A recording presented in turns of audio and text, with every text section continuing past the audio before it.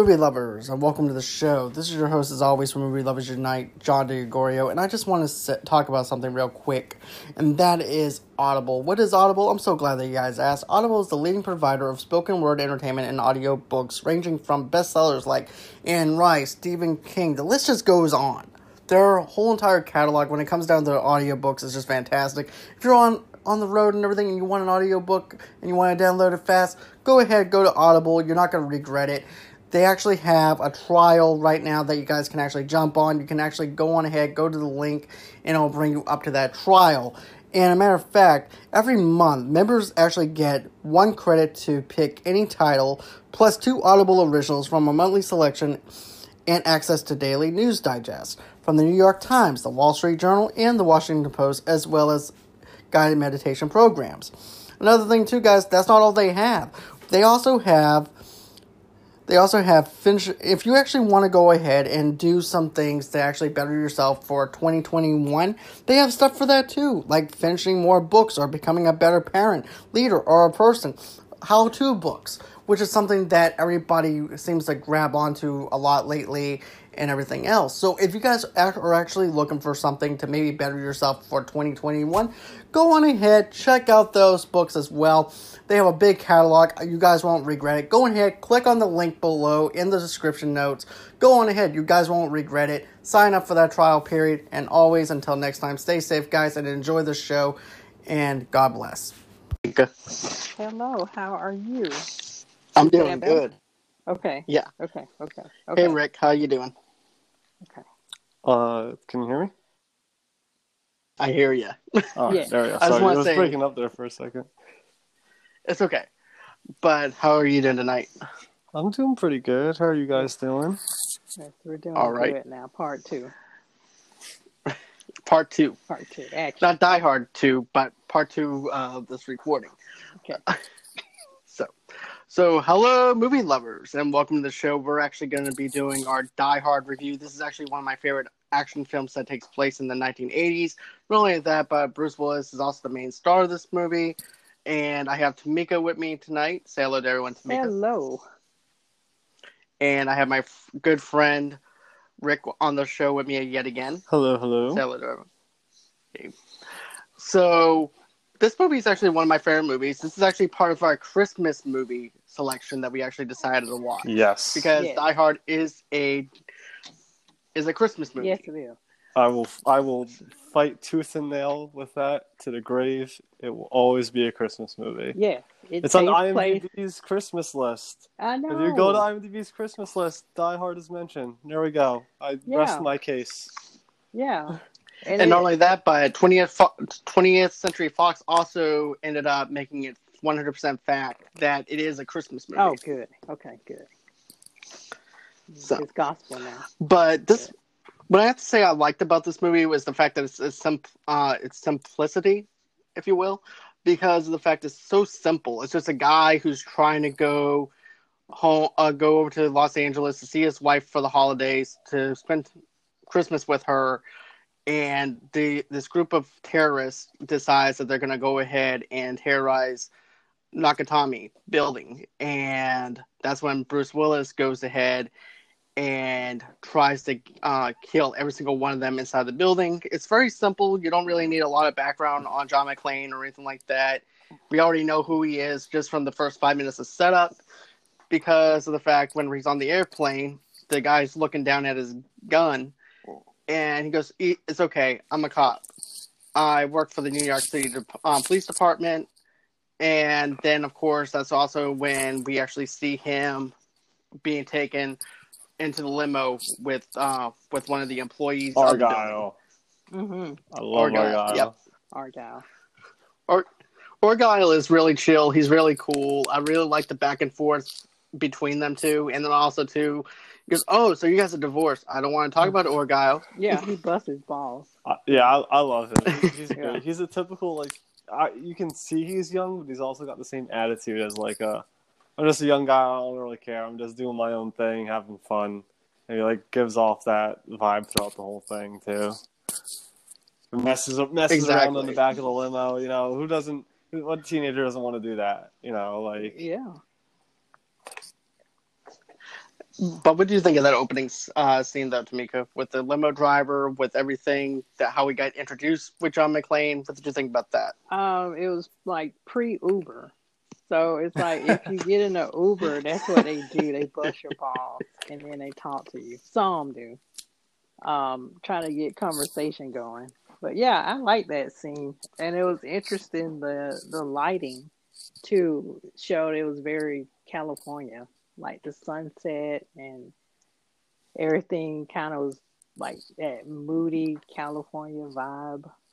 Like everybody's kissing each other. Like, it's pretty good. Right, and we're going to get into that okay, too, because remember, John McClane, as soon as he gets into the building, the office building, California, he winds up, yeah. Because that's also too, whenever he actually gets kissed, like French kissed from both sides of his cheek, and goes, California. He said that in the airport too. yeah. Right? Yeah. Yeah, he says it twice in the movie and everything. I really like that whole entire aspect. Like I said, the atmosphere of California, you can actually tell this is actually California love. Yeah. No pun Yeah. intended. As a New Jerseyan who has some best friends who live in California, it is a different world. I have some California friends myself, and it is a total different world compared to where I am. They're more chilled, they're more relaxed, a little bit laid back.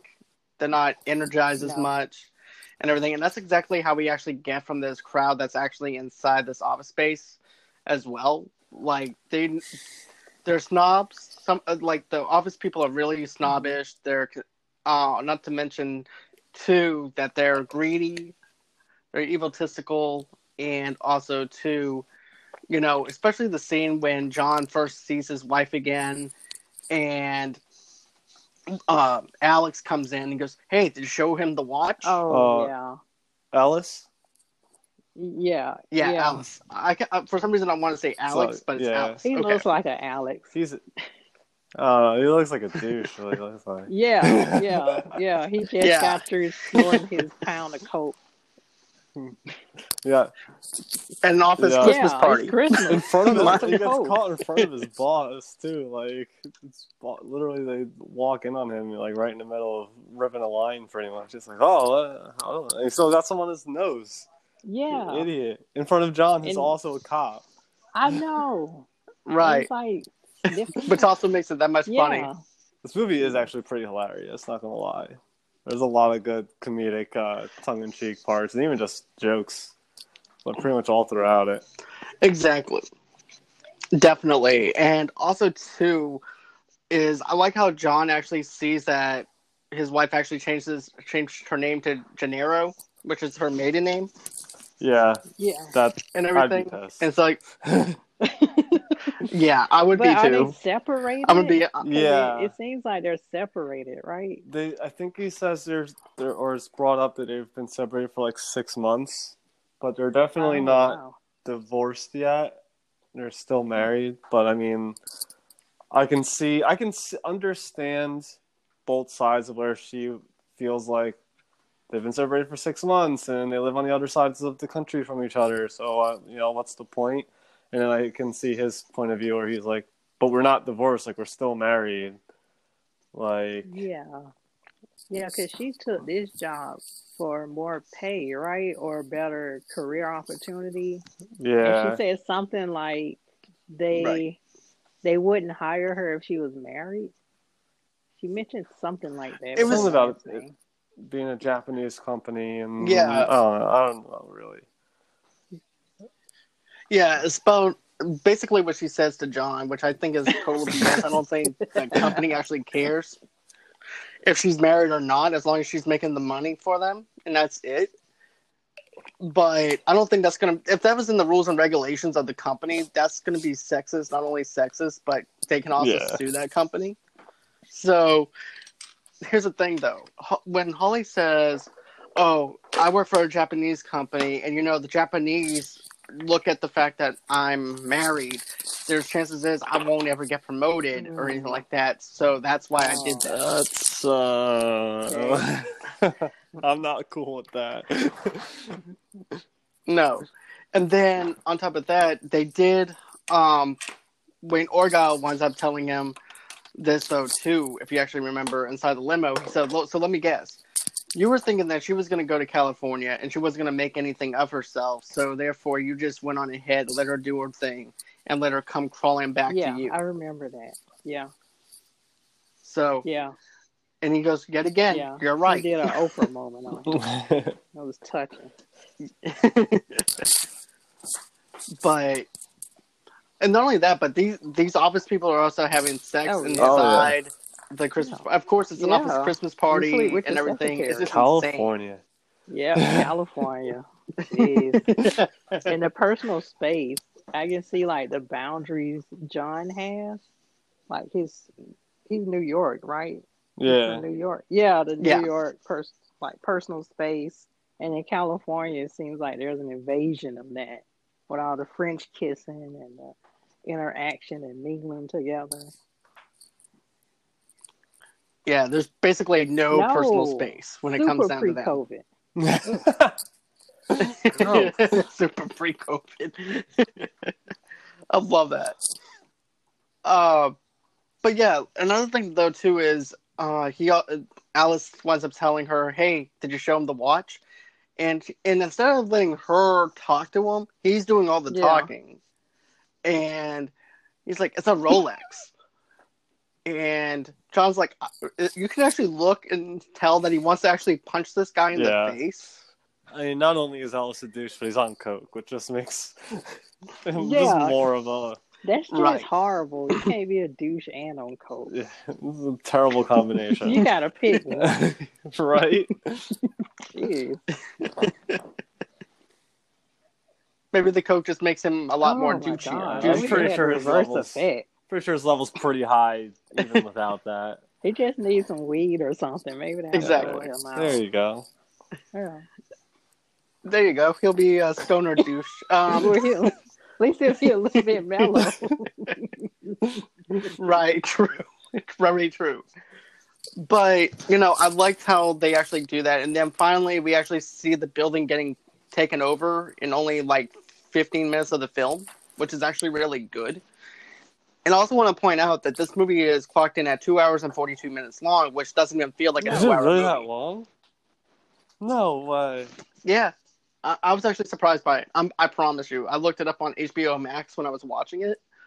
And yeah, by the way, guys, HBO Max and everything, they actually have all the Die Hard movies on there. So go on ahead, get your popcorn, I also watch it on get your Max. fill. I own all the Die Hard movies unrated, by the way. It's one of my all-time favorite movie series. But I just have 1 and 3. I didn't have to pull my DVD out, because it's on HBO Max, so that's why I watch it on there.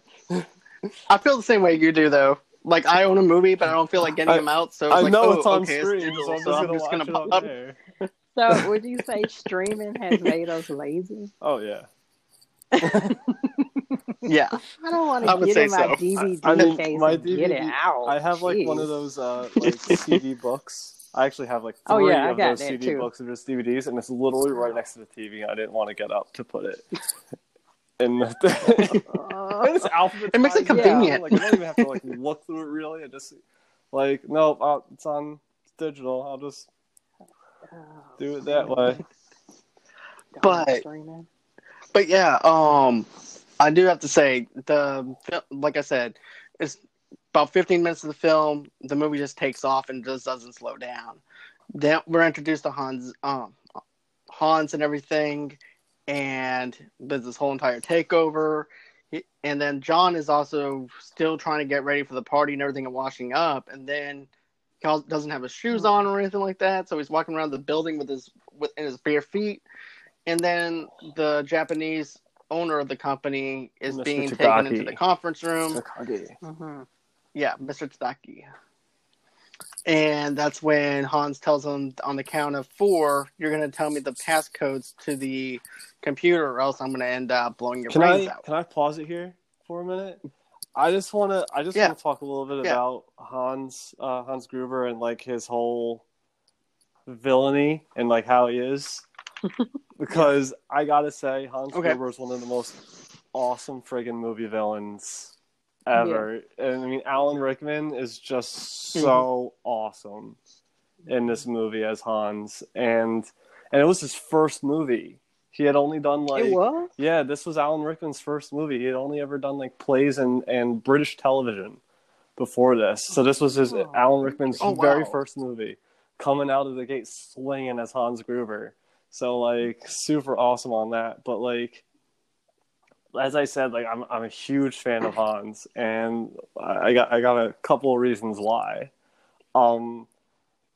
You can tell he is not I feel in a lot of thief movies and stuff like that, usually the thieves are the desperate, bottom of the barrel, I'm struggling, so I'm doing this for a good reason kind of thing, or sometimes there's that kind of empathy that you can feel with the bad guys a little bit. They kind of gives them some more of that stuff where you can tell Hans is very, very well educated and was brought up in a very rich type of setting. He comments on Takagi's suit and is oh, you have this kind of suit? I have 2 of them myself. He flaunts repeatedly about the things that he owns and the things that he's done in his life. And I really feel he doesn't see himself as the bad guy. I feel he sees himself as when Takagi calls him a terrorist, he's who said we were terrorists? And then when he's asking for the money, he's $640 million, that's only 10 days worth of your company's money. It's not even that big of a deal.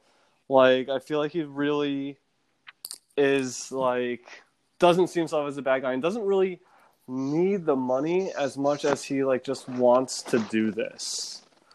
It's kind of I'm better than everybody, watch me get away with this kind of a thing. Yeah, because he mentions too that I can see read that about the company on Forbes magazine. Right.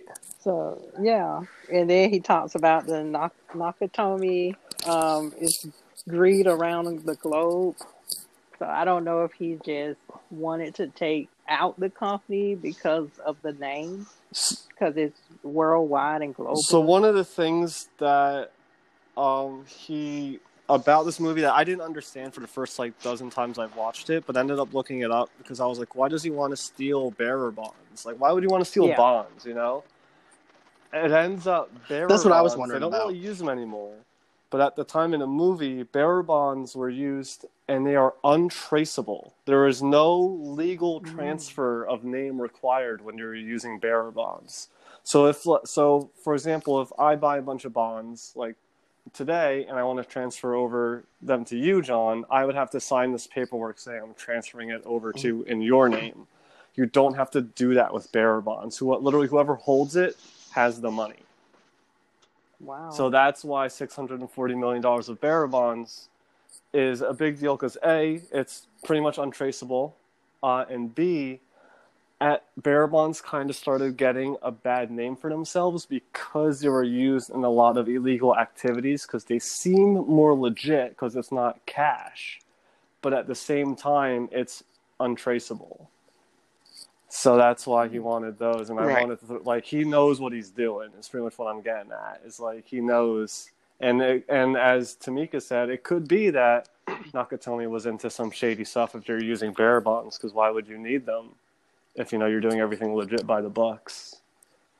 Oh yeah, every corporation. Exactly. Oh yeah, of course. Doing something shady. Of course. And even Coca-Cola. by the way, Coke. I love Coca-Cola. But I do have to say this. The motivation with Hans, he knows what he wants. He knows what he's after. Whenever you have a takeover with the building and everything, too, most negotiation movies, they don't really know what they want. They don't have an actual motivation. But with Hans, on the other hand, he knows how to manangle them. He knows what he wants. He knows that what he needs to do to get out of the building. He knows how to actually pull the strings from underneath them. And that's something that I really like. Planned out. Except, right. For John McClane, Yeah, he didn't plan for that one. Right. Minor setback. One little minor setback. Well, now that you mention it, Rick, I wish they would have incorporated that in the movie somehow. Just a conversation between the two. Let's say one of the guys is why do we need Bearer bonds. Like, you idiot. It's I untraceable. didn't. Yeah, I You know, didn't know something like for a that. long time. I was always very like, why these? Until I literally looked it up to be like, what is a bearer bond? And that's pretty much what I googled, and I started reading about it and was like, oh, it makes perfect sense now. Now it's like way more makes. But I do wish they would have done a little bit about that, because my whole, first few times I watched it, I was like, bonds? What can you do with bonds? Like, they're attached to company names, aren't they? But apparently not these ones. No, not necessarily. I had a savings bond and stuff like that. True, but that your my name's grandfather on left it, me and right? things like that. Yeah. See, and with True. bearer bonds, True. there's Yeah, that's true. none of that paperwork. It's just literally, it's like having $1, but 640 million of them, and Wow. yeah. Right. I got you. So that does make sense on what you're saying, though, too. But I'm also thinking, Yeah. well, it's the 80s, though, too, where they probably thought that bearer bonds was going to be something that's going to be last forever. And also, too, everybody at that time probably knows what a bearer bond is, so therefore they didn't feel like the need to actually explain That's it. true. That's a possibility. No. Us regular That's the us librarian in regular her. people don't know. Right. Yeah. I didn't even know what a bearer bond is. So I do Yeah, appreciate thank that you. You're little welcome. Yeah. background It on that. helps. It does help. Thank you. But I thought the tension built up for the conference room alone on that scene, and then he doesn't even finish the 4. He actually just goes on ahead and kills him, and then John's underneath the conference table watching this go down, watching his brains splatter across the other room, and then he runs off, and then they're wondering what the noise was, and they just go back to doing their normal business. Hans and I his feel men like it's do. like the bad guys in the video games. What was that noise? Oh, nothing. All right, back to our thing. Yeah. 80. Yeah. Back to shooting people. If I had kids, or if I do have kids, I want to do the Hans Gruber method of counting, because it terrified me. He said, I will count to 3. There will not be a 4. And I'm going to do it in that accent. Like, I'm going to brush up my German accent. Heck yeah. And I'm going to see if that's going to work on my future children. They're like, they're going to be terrified. Shoot me? I don't know. But I could just see you one more time. I'm going to pull a Hans on you. It can only work like the first 2 business. times. Then they're like, let me guess, you're going to count to 3. There won't be a 4. Your kids are smart. You got to come up with more stuff. Or you're just going to sneak it on them, and there is a 4, and then you just do it. Ooh. Yeah. Yes, Nerf gun. Not a real gun. Nobody wants to kill children. This is Die Hard. God. Why did you invite me on this show, John? But I like having you on. So, but I think that those scenes actually work out really well. It still holds up and everything, and then also too the technology inside the building too is also another thing that it's more advanced now than it is back then. But they had the whole entire layout of the building. They knew everything about where to actually cut the power off from, cut the phone lines off of, as you can actually tell whenever he's actually talking to John is actually talking to the limo driver downstairs, and then that's whenever they lose the telephone service. So I actually thought that was actually pretty cool how they actually have a hacker and everything a part of this whole entire organization, and they are actually as I said trying before, to bring this whole thing was like methodically planned out. Like, they were obviously very well funded. They're intelligent. They got the hackers. They got the guy who knows how to cut the phone lines. They got the guy who, like, they got people who could switch their accents to English no problem, like a dude at the front desk. This was a well thought out, well planned attack on this place. He knew everything about Takagi and Nakatomi, and everything as he's like walking around, like this was researched. Yeah. So, It was killer very well librarian. researched. I'm just going Got to point that out. But another thing, though, too, you mentioned the guy who cuts the phone lines. The guy was over there trying to do that, Carl, and then the guy's like, you know what, screw it. I'm just brother. going to get a chainsaw and just cut The the freaking Yeah, he did that to chainsaw. his brother. Can you believe that? It's like, well, my million is about to be cut because I'm no longer needed now. Because my brother just cut the whole phone lines with the chainsaw. Do you think that they had like decoys, like scoping out the place too? You know, like in some of the movies where there's like a they heist, case the joint. they have somebody.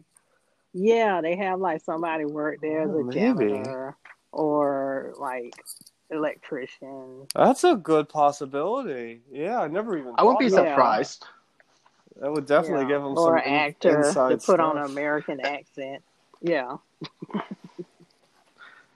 That's actually a possibility because we don't see any maintenance workers. We don't see any housekeepers in this area at all. All we Heck, see it is could the even big be level I didn't see any people. housekeepers. It could even be one of the like construction guys because the building was still under construction. Might be pretty easy to get like one of their dudes to infiltrate the construction company on it, and then they would pretty much have free reign of the building if they wanted to. Right. Yeah. Right, because they have the blueprints and everything. brilliant. So, yeah, that would make sense. I never even thought about that possibility, but it makes sense. Yeah. Years of watching. That's actually a good question to pick up. About these. Still. Ocean's And hard. it's always they playing. I'm just a lowly janitor. Don't mind me. I don't trust that guy. Oh, look, there's the blueprints. Or it's like, oh, look, there's the blueprints. Wonder what would happen if it would mysteriously just disappear. We're going to have to stay on this job like 2 days longer. What? There's a lot that has to be done. I could just see the inspectors and everything. If there was any inspectors at all, it's like, you need to get this done, that done, and that done. Okay, no problem. We have plenty of time to steal the blueprints. IT department. It's like, oh no, there's a virus. There is? Oh no. But I really have to say, they do such a good job with this film to the point where it's actually believable with everything they're doing. And also, too, another thing that I liked was when John finally gets the machine gun and he goes and he ends up putting the brother inside the elevator and he goes, I got a machine gun. Ho, ho, ho. I do love that scene. That's actually a shirt, too. I've thought about buying one before. But, like, also, honestly, he did not really need to do that. Like, I feel like if he just did it to intimidate the other guys, because he could have, hid the body or anything like that, and especially dressing them up and writing, now I have a machine gun, ho, ho, ho, on them. Right. Like, I really feel like the only reason John did that was to, like, fuck with Hans Gruber and his dudes. Mm-hmm. But, like, there's somebody else in the building besides you guys that you have to worry about. He was in the elevator shaft, or whatever that was, where he was listening to them as they read the shirt. Yep. And then he wrote on his arm, like, cross out that German guy, Hans, and the next guy. Yeah, Carl. Which was Carl, yep. And I really like that. I really like that he was actually identifying them and seeing which ones was one of the main persons they needed to take down. Yeah. Yep. And then, of course, he also calls up the dispatch and everything. Dispatch doesn't believe that there's anything going on or anything like that. It's not until they actually fire the guns at him that they actually believe him, and then they send out Carl from Family Matters. Was this pre-Family Matters? I think it's post, right? Okay. Mm-hmm. Yeah, I don't know. I Pose. never watched Family Matters. But No. Get off this No, podcast. sorry. I've also never watched Saved by the Nah. Bell, which my wife gives me crap for all the time. What? Yeah. Oh, John, no. Cut his mic. Cut his Yeah. mic. Cut it. No. Cut his mic. Now. You don't deserve to be on this podcast. He doesn't deserve this. You uncultured swine. Ugh. But yeah, he winds up getting the call, and then of course he goes in and checks it out. The guy who's actually German is behind the desk, switches his accent, like you mentioned, Rick, and then he's like, "Well, everything looks good here." And then the guy's acting like he bet on a football game and everything to make him look like it's more And then Americanized. he had cowboy boots on. I didn't even notice that. Yeah, he had cowboy boots on. He was crossing his legs. He was like, "Oh, dang it, man! Texas lost." You know, something like that. I mean, planned out. Right. Super planned out. I just also want to mention about when McClane finally gets through to dispatch. He's like, "This is for emergencies only, sir." He's like, "You think I know? This sounds like I'm ordering a fucking pizza."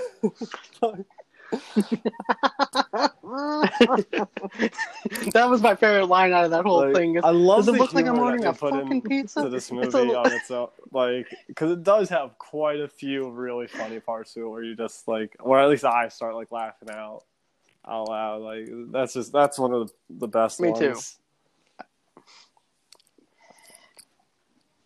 I love that one. I also like "Ho ho ho, I have a machine gun." Oh yeah, I like that line. Oh yeah. Hey, motherfucker.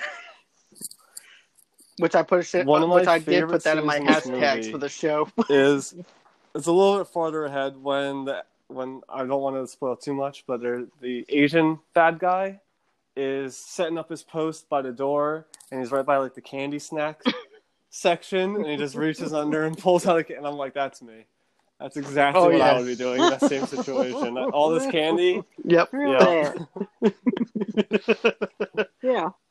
And he it's eats more than one candy. I'm gonna die anyway, so I'm just gonna go grab this. And you don't see the first one he grabs, but they show him the second time, and he's eating one of those crunch bars, and then the third. Oh, he did. And then the third time you see him, he's eating something that has caramel in the middle, which crunch bars don't have. So he definitely ate more than one candy bar. Wow. I know. That's one of my sweet tooth. That's one of my favorite scenes in that movie. I thought that was actually pretty funny. The stupidest reason, and that's pretty much because I would also be eating candy. I think I would be too. It's okay, I have this under control. I'm just going to eat these candy bars here. I'm not going anywhere for the next couple of hours. $3 I'm onto set. that bill, Yeah, you can buy so much candy with that. Yeah, right. Awesome. At that point, you can actually buy the candy bar, Nestle Crunch. You can take a bath company in if you actually that think sounds about it. awful yet amazing at the same time. Yeah.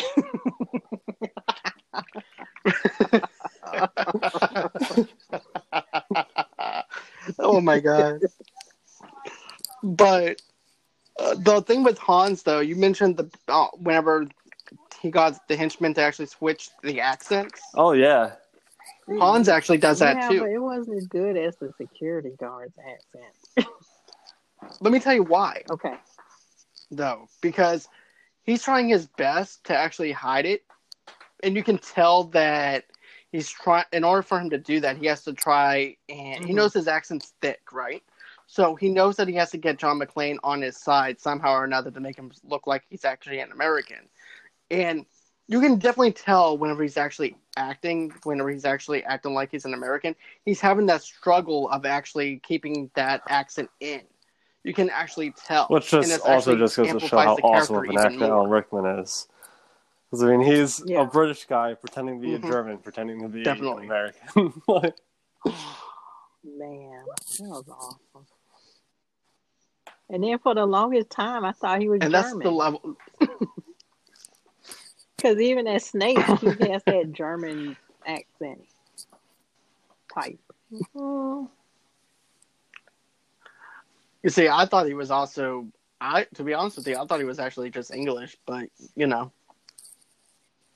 But I think that the other parts, though, that I really have to say I enjoyed was the part where John comes making a circle around the ups, like whenever he's going up the building up on the roof and then circling back down again, and he sees that same Yes. picture of the locker with the He girl gives her a with kiss. the pornographic picture. You're right. The first time he comes around, he goes, "Oh, okay," and then he comes back around again. And he goes, "Oh, thank God," and then gives him a kiss. Which has like a Duke Nukem kind of feel to it if you actually think about it. But that's something that I really liked about that, though, was that scene. And then there was also another part where he's trying to convince that there is something going on here.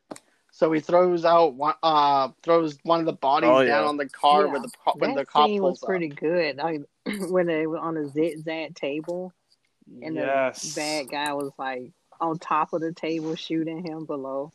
And then he was shooting him from below, from above. That scene was is pretty a cool scene.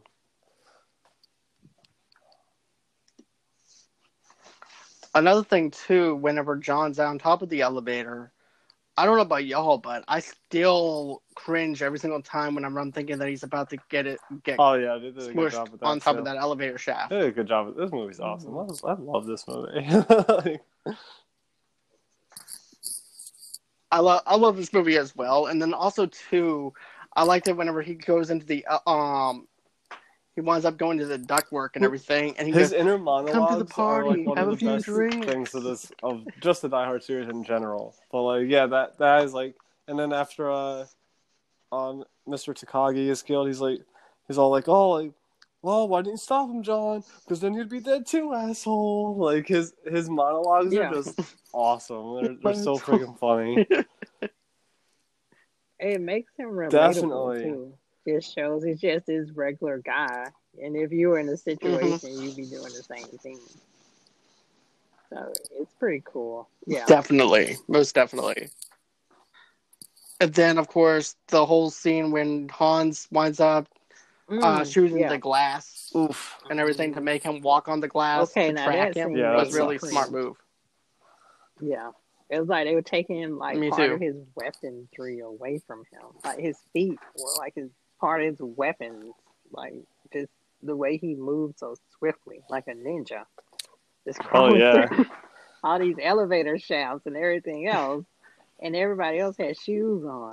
I don't know if there's anything to point out for that, but it's like everyone had shoes on except him.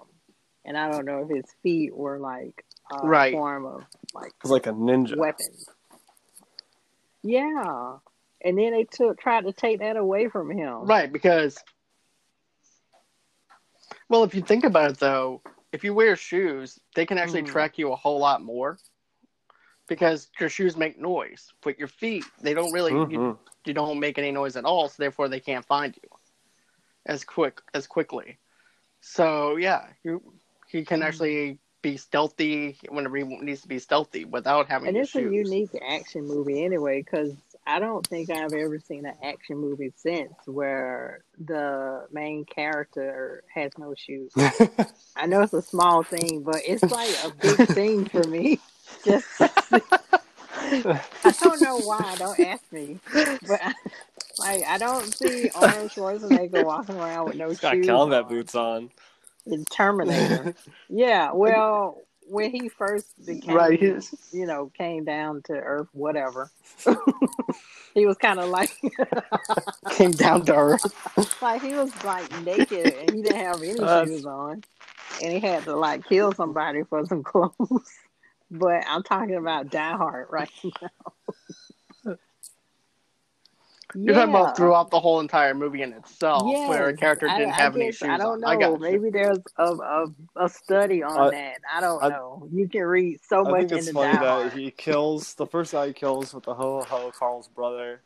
He kills him and then he takes his shoes off to try him on. He's like, out of all the terrorists I kill one with feet smaller than my sister. And meanwhile, like the dude's like 6 foot something monster, and apparently he's got like these super tiny feet. That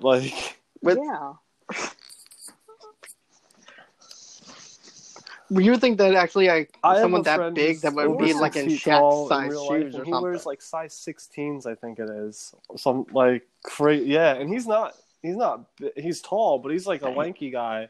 He wears like size 16 shoes. Insane.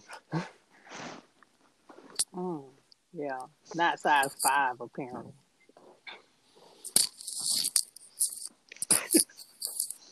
Well, it might be because they were Oh, German, we love you, so I don't Germany. know. We love you.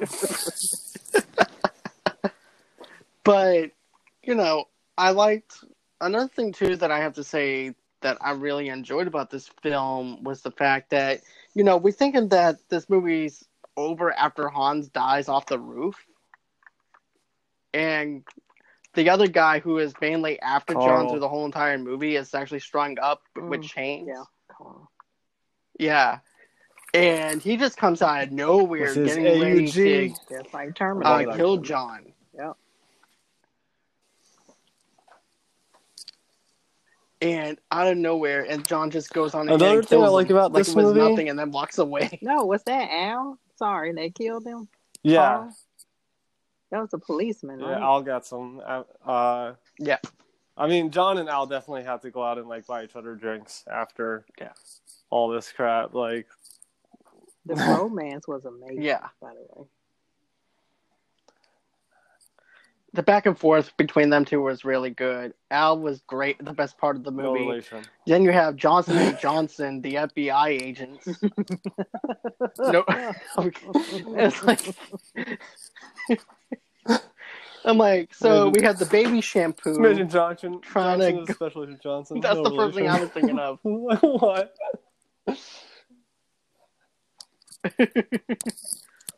Can we talk about? I'm how like, okay, I incompetent think that's kind of the obvious, but LAPD okay. was in this movie? The friggin' Oh man, it's The like you're in friggin' my police Oh, head. chief Rick. they were was a very incompetent. idiot, man. Absolute idiot. He was because, you know, Al's trying to tell him what's going on. Well, how do you know he's the cop? How do you know that? He could be the terrorist. And he was saying, well, he was using all of our lingo, like perk, using different things that a cop would use. He's actually a cop. How do you know that? It's a hunch. And then they're shooting out, they're missing us. They must not know what they're Al's doing. way better. No, than, they're shooting out the than lights. Chief was. Jeez. Right. I would have actually took that over to that crime scene over. But I would have let the FBI like, you know what? We're not doing anything here, but causing more havoc than what we are. Oh, So man, you guys like, can go on ahead. They and did have nothing to help. Neither the FBI or the police. No, definitely. they made it worse. And like even and back to Hans Gruber and all of his glory, like because as I said, he's one of my favorite movie villains ever. Like he even was planning for the police. He was planning for the FBI to show up. He knew exactly what they were going to do. He even says like they're playing by the anti-terrorist playbook exactly as he expected. Like. It just made the situation worse. It played right into their hands. The only one who wasn't a whole part of the plan was, it was John, and he messed everything up. Mm-hmm. He did. Yeah. He messed everything up for them. And also, too, they even mentioned that, though, too. It's like when his wife's being held hostage, and Alice is like, what's going on? Their plan is unfolding. Only John can piss someone off something that like much that. or something. And, like that. Yeah. Right. And he goes, well, what do you mean by that? He's doing his job. He's a cop in New York. And it's like, dude, he's trying to help you. That's but his own yet you're fault. being an idiot. Oh, which I'm Ellis? glad he died. Yeah, I wanted to talk about Take that. it away. Yeah, because he came in. He came in with Hans. He's like, Hans, I'm your white knight, baby. I was like, what in the world? He's like, Hans, Bobby. I'm your white Even the look knight. on Hans' face is like, Come what on. the fuck are you talking about? Yeah, and then Right. Carl was like, should I shoot him? He's like, Right. no, let's see how this plays out. Right? But you can definitely Oh tell yeah. that he's getting annoyed with them Yeah, but in the then first when he 5 minutes. tried to negotiate with John, they poured him a Coke. I don't know why that is significant to me. I was like, wait a minute, something's going wrong. They poured him I a was Coke noticing in a that too. glass. And when he was drinking it, Well, then he got well, shot. they I know was he like, likes Coke, so no. It makes there you sense. go. Might as well drink the thing that you love before you die. But another thing, though, too, remember he also tells John, he goes, John, buddy, you remember we went to Mm. school together, we've been friends forever, everything. And he goes, Hans, I don't know this guy and everything. I only knew him He in the even brief says like, 10, "Oh, John, they 15 said they're minutes of gonna me kill being me. there. Like, why would you even put that idea in our heads? Like, oh, it's some fault. It's so stupid." Yeah. Yeah. It's his own downfall. It's his own fault. But they were going to kill him anyways, regardless of the fact that they were going So to did they have to do that pour because him they a know he He was Coke? likes bullshit. Coke. Like, you gotta pour him like He's not a Coca-Cola. Pepsi man, all right? I mean, I understand. I'm from Georgia, Hey, he but just wanted. still, they should at least finish his Coke and then shoot him. Well, Yes, he wanted but to have why one don't last you drink let him before he finish it? died, before they killed him, Yeah, I don't blame him. because they had enough of his shit. Okay, I understand. Because Hans was even getting annoyed, like in the first 5 minutes, especially when they call him like the White Knight, and then also too, you can even tell like whenever he has his hands on his cheek and he has his eyes rolled up, it's like, oh god, Yeah, he okay, how much longer do we have to underestimated put up them with him? because Ellis was like, "They're Euro trash. I know how to talk Yeah. circles around them." Alice is a swindler. I feel like when these guys, Hans and even the other terrorists, they are intelligent. They know what they're doing. They could see right through Alice's crap. And really, they don't need any help. Right. But, alright, so let's talk about some trivia. I know that you have a lot of trivia on this, though. I am. Right? Because I know that you're a diehard fan of this, and I am too. I just have a tiny bit of trivia, so go ahead. I have Please a little bit as educate well. us, Rick. So, You want You me know, to educate you? Okay. Yeah. Educate me, please. Let's see. So, I know. So it's a Christmas movie. I mean, I know we've already established that, but the fact that they put all like Christmas music and a Christmas party and everything, like I could see. I know it's been confirmed by Fox and everything, but like there's no. I mean, one of the first things you hear in a movie is the plane announcer wishing everyone a Merry Christmas. They don't even do that anymore. Like so, definitely. no. I don't know. Now you have me on the spot, yo. Don't do that. Sorry. Good. Sorry. But- Sorry. We're talking about something. Sorry, No, sorry, Rick. some things about it. John. I know a fun fact. The Nakatomi building that they used was actually owned by Fox, and was the Fox headquarters currently under construction. And they paid themselves rent to use the building as the set for the movie.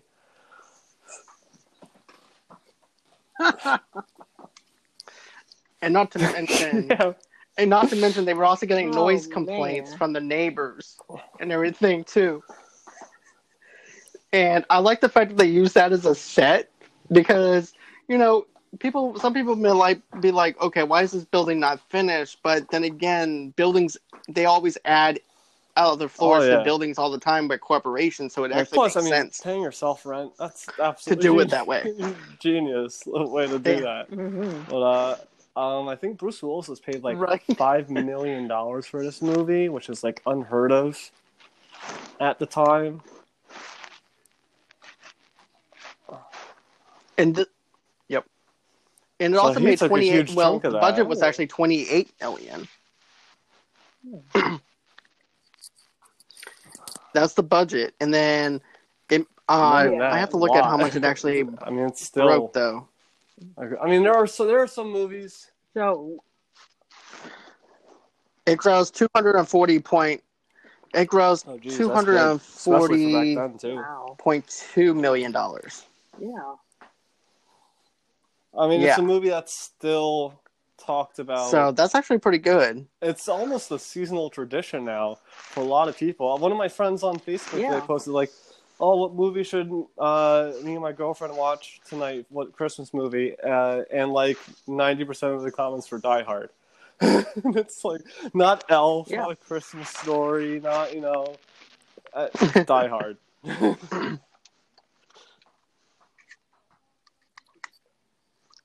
Exactly. And another thing I want to actually mention this too, that there were other actors that was going to be playing John at one time.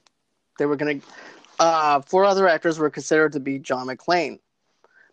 Later in the Expendable films, which happened to be Arnold Schwarzenegger, Sylvester Stallone, and Mel Gibson, and Harrison Ford, Sly and Arnold appeared with Bruce Willis in the first 2, but Willis was supposed to appear in the third one, and didn't due to money problems. The third one had Gibson as the villain and Ford replacing Willis, the CIA contact of the Expendables. So Willis missed the opportunity to work with fellow action stars like Ford and Gibson.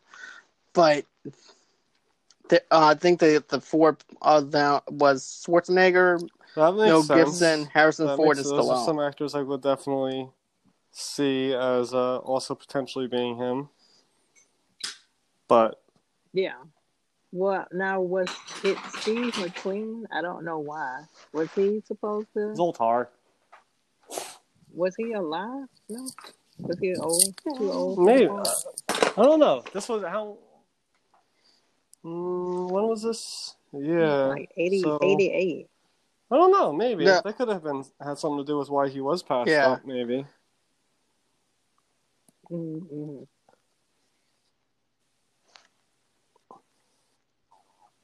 Let's see, and then there was also another thing too that I want to actually mention is the fact that James Shigeta, Mhm. the actor who plays Takagi, also played Vice Admiral Nagamo in the movie Midway in 1976.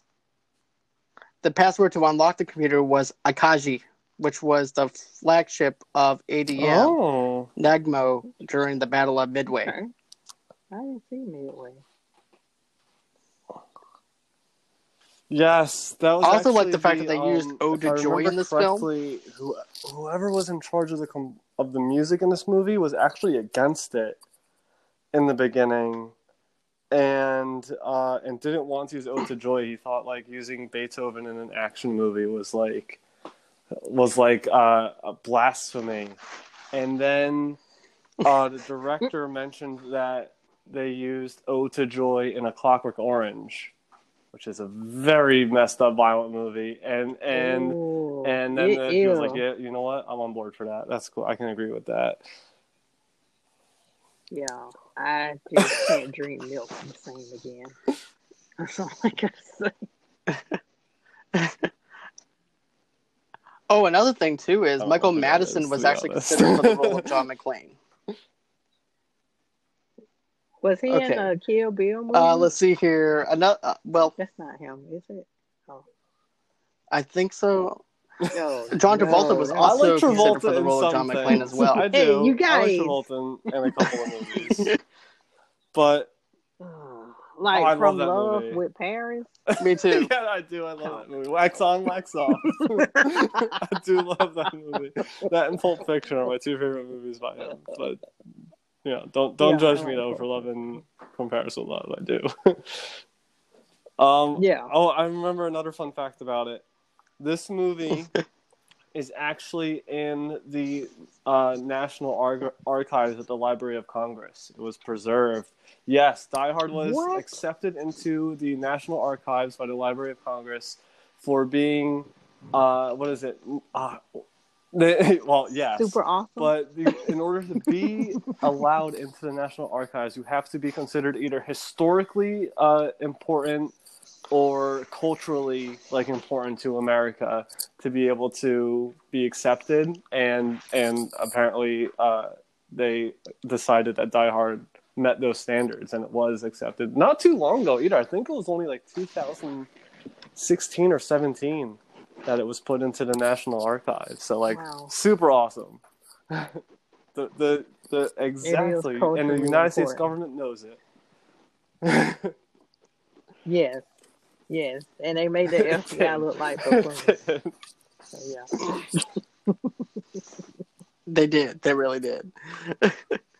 There's some other things I want to actually talk about too, real quick. And did you know that there was actually a Yeah, there's sequel like 5 idea of them, right? No. rolling around? Either I forgot how it was actually told. Yeah. I'm not sure. Oh. Well, there was actually a different one. This is actually related to the first one, though. And this is actually how I would actually do it and everything. But it was actually somebody, I'm not sure if it was like a fan made idea that somebody made, or it was the studios that thought this. But they thought it would actually be cool to actually do a Die Hard on the anniversary of the whole entire Nakatomi building and everything, of the anniversary of when Hans actually took the building over. And they're having like a tribute to John McClane, getting the medal and everything, and then something happens. Interesting. Which I would actually be happy with that. And then it takes place back in the building that happened in the first one. I think that'd be a good way to actually end the franchise. Should have been, 3?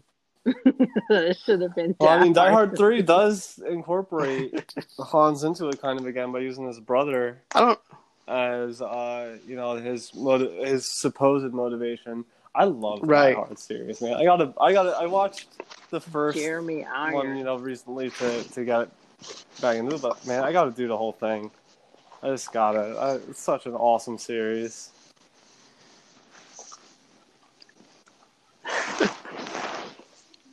Let's see. Another thing too is I used to go to the movie theaters all the time, and they used to have the Die Hard arcade.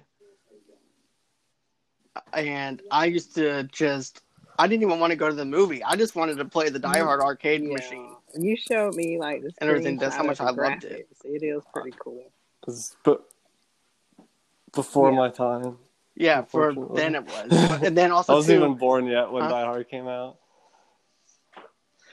Yeah, unfortunately. Oh, really? I'm still probably super young. But no. This is actually in the 90s, though. Yeah. You were probably uber young, but, dude, I love that game because you got to actually pick up the trash. I gotta emulate somebody that, upside man. the head I gotta with find it. like an emulator. And then you also... And then the cool thing is, as you're beating each level, you're moving up on the building on each floor. So it's like you're actually being John McClane. But the guy doesn't look at that point. Bruce Willis. And this was also No, he doesn't. Because it's even available on Sega Saturn at the time, too. As well. And then they also have the PlayStation video game, which I bought for the PS1, which I was totally let down because I thought it was supposed to be the arcade video game that I played. Man, and I'm like, okay, so this is what I'm playing. I don't like this.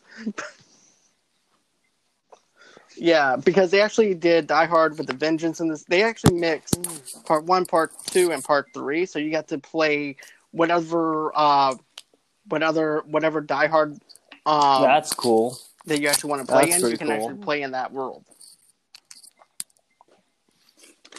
Yeah, so that part I liked because of the fact that I got to be inside the airport on the second one. So that's why I always went to Die Hard 2 versus Die Hard 1 on the video game. Bring the game back. Do you think if they bring the game back, with all the up-to-date graphics we have now, would it sell? I think it would. And then I think also to incorporate Bruce Willis to be the voice behind it. And also, you can also probably have some stuff from Hans as well from the movie. Super sad. Yeah. Incorporate him in there. Yeah, me too. But let me tell you this though too. As far as Bruce Willis, he was actually in a video game back in the 90s. Oh, wow. He had his own video game for Die Hard, and he also was the voice of that video game. Oh. Bruce I didn't know. Willis, The Experience. No, it was a sci-fi video I game, don't know. I have no idea. and I used to own it. Yeah, with crazy Demi Moore. Yeah. I've never heard of that. I gotta check It was that actually out. called Apocalypse. Interesting. I enjoyed it. I really enjoyed this game a lot. It was a lot of fun playing this video game, and And you know me, I love forgot video what games, year so I gotta it check came out that in out. That sounds 1998. cool. Mm-hmm. Check it out. I think that you guys both will like the gameplay. Just watching the gameplay videos and stuff like that. I would like to actually see that remastered. But, anyways, is there anything else that you guys want to I add have to like Die a Hard or tiny anything bit like of that? trivia, I guess. So we were talking about how okay. Die Hard is culturally important, and in Family Guy, there's an episode I want to say it's called Brian in Die Hard, but don't quote me. But Brian, he was trying to impress his date, and he was like, "Did you know I'm in Die Hard?" And she was like, "What? No way!" So he put the tape in, and it was the scene where the FBI was coming on the scene. I remember this. I forgot that agent's name. Yeah, Dwayne. And he was like all enamored with the FBI. And Al was like, "You want a breath mint?" And then Brian's line was, "Ha, breath mint." And he was like, "I wrote that line myself." I love in Bob's what? Burgers when Gene tries to do the Die Hard musical. I would see that. Definitely. I would watch Die Hard musical. That's freaking awesome.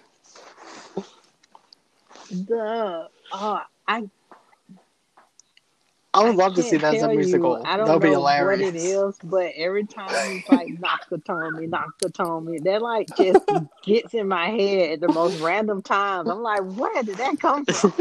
I'm trying to make coffee, but I'm singing it, which is odd. And then the Cleveland show had Die Hard too. Oh, God. It was Die Semi-Hard. And I think Cleveland was telling the story about how he saved these group of people in a building. He was John McClane. Yeah. So I remember that. I remember that one. The culture, that was my favorite episode. Through these type of shows. And I think too with Hans falling off the building in the last scene. I think I saw it on Netflix, Movies That Changed Us. He was hanging onto like a wooden platform. And they didn't have really like that much CGI back then.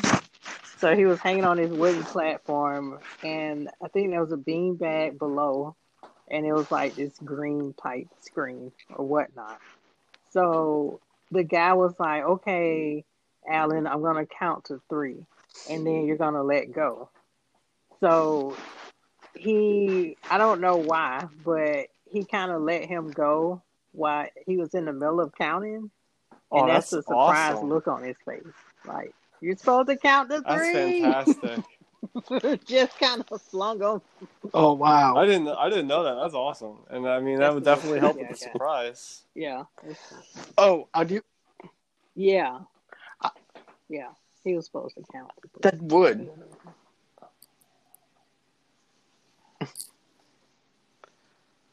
We'll see. I want to actually talk about this, though, too, real quick. Is 2 more facts about trivia, and then if you guys have anything else that you guys want to add, you guys can. But on Alan Rickman's first day of shooting, he filmed the scene where Hans Gruber first runs into John McClane. He made a jump off the ledge, about 3 feet high. He injured himself when he landed and damaged some cartilage in his knee.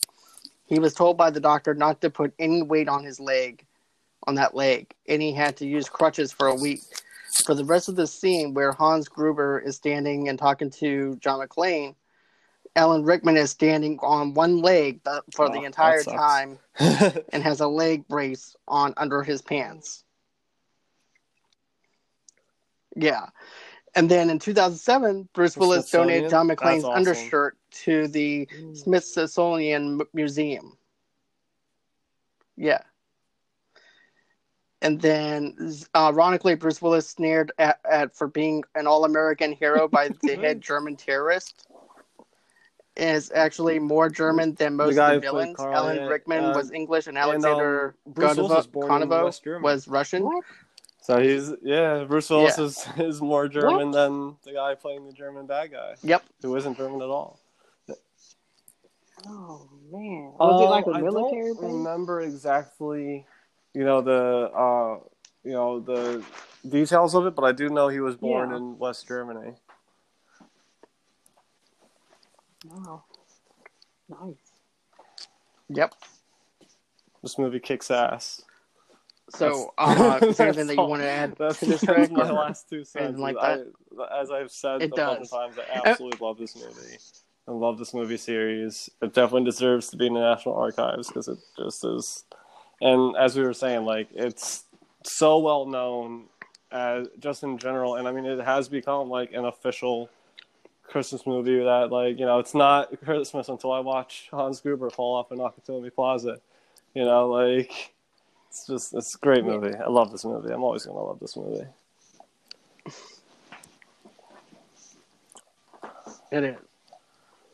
I just What about like you, the Tamika? themes throughout the movie of like technology, and I know Hans was talking about industrialization and greed. And, anyway, that's the nerdy stuff. But like Rick was, I tell you, you can Definitely. dig deep into Die Hard if you want to. I already dug deep about him not wearing shoes, and that was like a 5-minute conversation.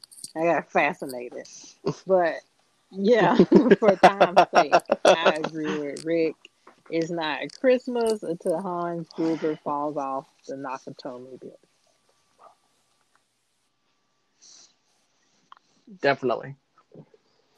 And you know what else, guys? I have to say, this has actually been a fun Oh, yeah, podcast. me I'm actually too. glad that we got a chance to actually review this movie because I've been wanting to do this forever, and I'm just glad that I'm just glad that we were finally able to do a Die Hard movie review because this is just great. Just the three of us just talking about Die Hard, how much it means to us and about pop culture. Even if you haven't seen Die Hard, you at least know that the building is actually part of Die Hard, even with the scenes with Family Guy. So you have a Yeah, and Bob's representation Burgers. of what Yeah. Die Hard is in some type of way. Exactly. So, anyways, guys, that's going to do it for the show today. I just want to say, Of course. again, thank you, Thanks for Rick. having Thank you, us. Tamika, for being on Thank the show, you. for us to be able to talk about Die Hard. You're very welcome. Anytime. And tomorrow, guys, we're actually doing a YouTube live event where a lot of news actually broke and with Disney Plus over the week, over Thursday, I believe it was, or Friday. And Charlie's going to be back on the show, and we're actually going to dive deep into this news between Marvel and Star Wars. We're going to go on ahead. We're going to break everything down, talk about it, speculate. It's going to be a lot of fun. You guys can also go on ahead and join the live chat as we're talking about it. We'll have conversations with you guys because we actually want to build this community with you. So therefore, us interacting with you is us just welcoming you in to the community. Another thing too, if you guys want to, you guys don't have to, but if you want to donate into the show, you guys can go to the GoFundMe page in the links below. Also too, we're actually sponsored on Audible, and you can go on ahead and go to that with the link below in the show notes. Go on ahead, click on that, subscribe for your 30-day trial. And then, of course, we also have some other things planned out for the week, and that is the fact that we're doing our Mafia Talk. Mike Perkins will be on the show with me on Monday doing a Talking Sopranos episode, and then on the 17th, Rossi McCree is back doing the Christmas Story review with me, and that's going to be a YouTube live event. So I cannot wait to actually do that. And of course, you guys, if you guys want to follow me, you guys can by going on to Twitter at Movie Lovers Unit, or you can go on ahead and go to Movie Lovers TV Lovers Unite on Facebook and of course on Instagram. And this podcast is actually available on all platforms for your podcast, wherever you get your podcast from. And if you want your entertainment news, what other better place to go to? www.movieloversunite.com.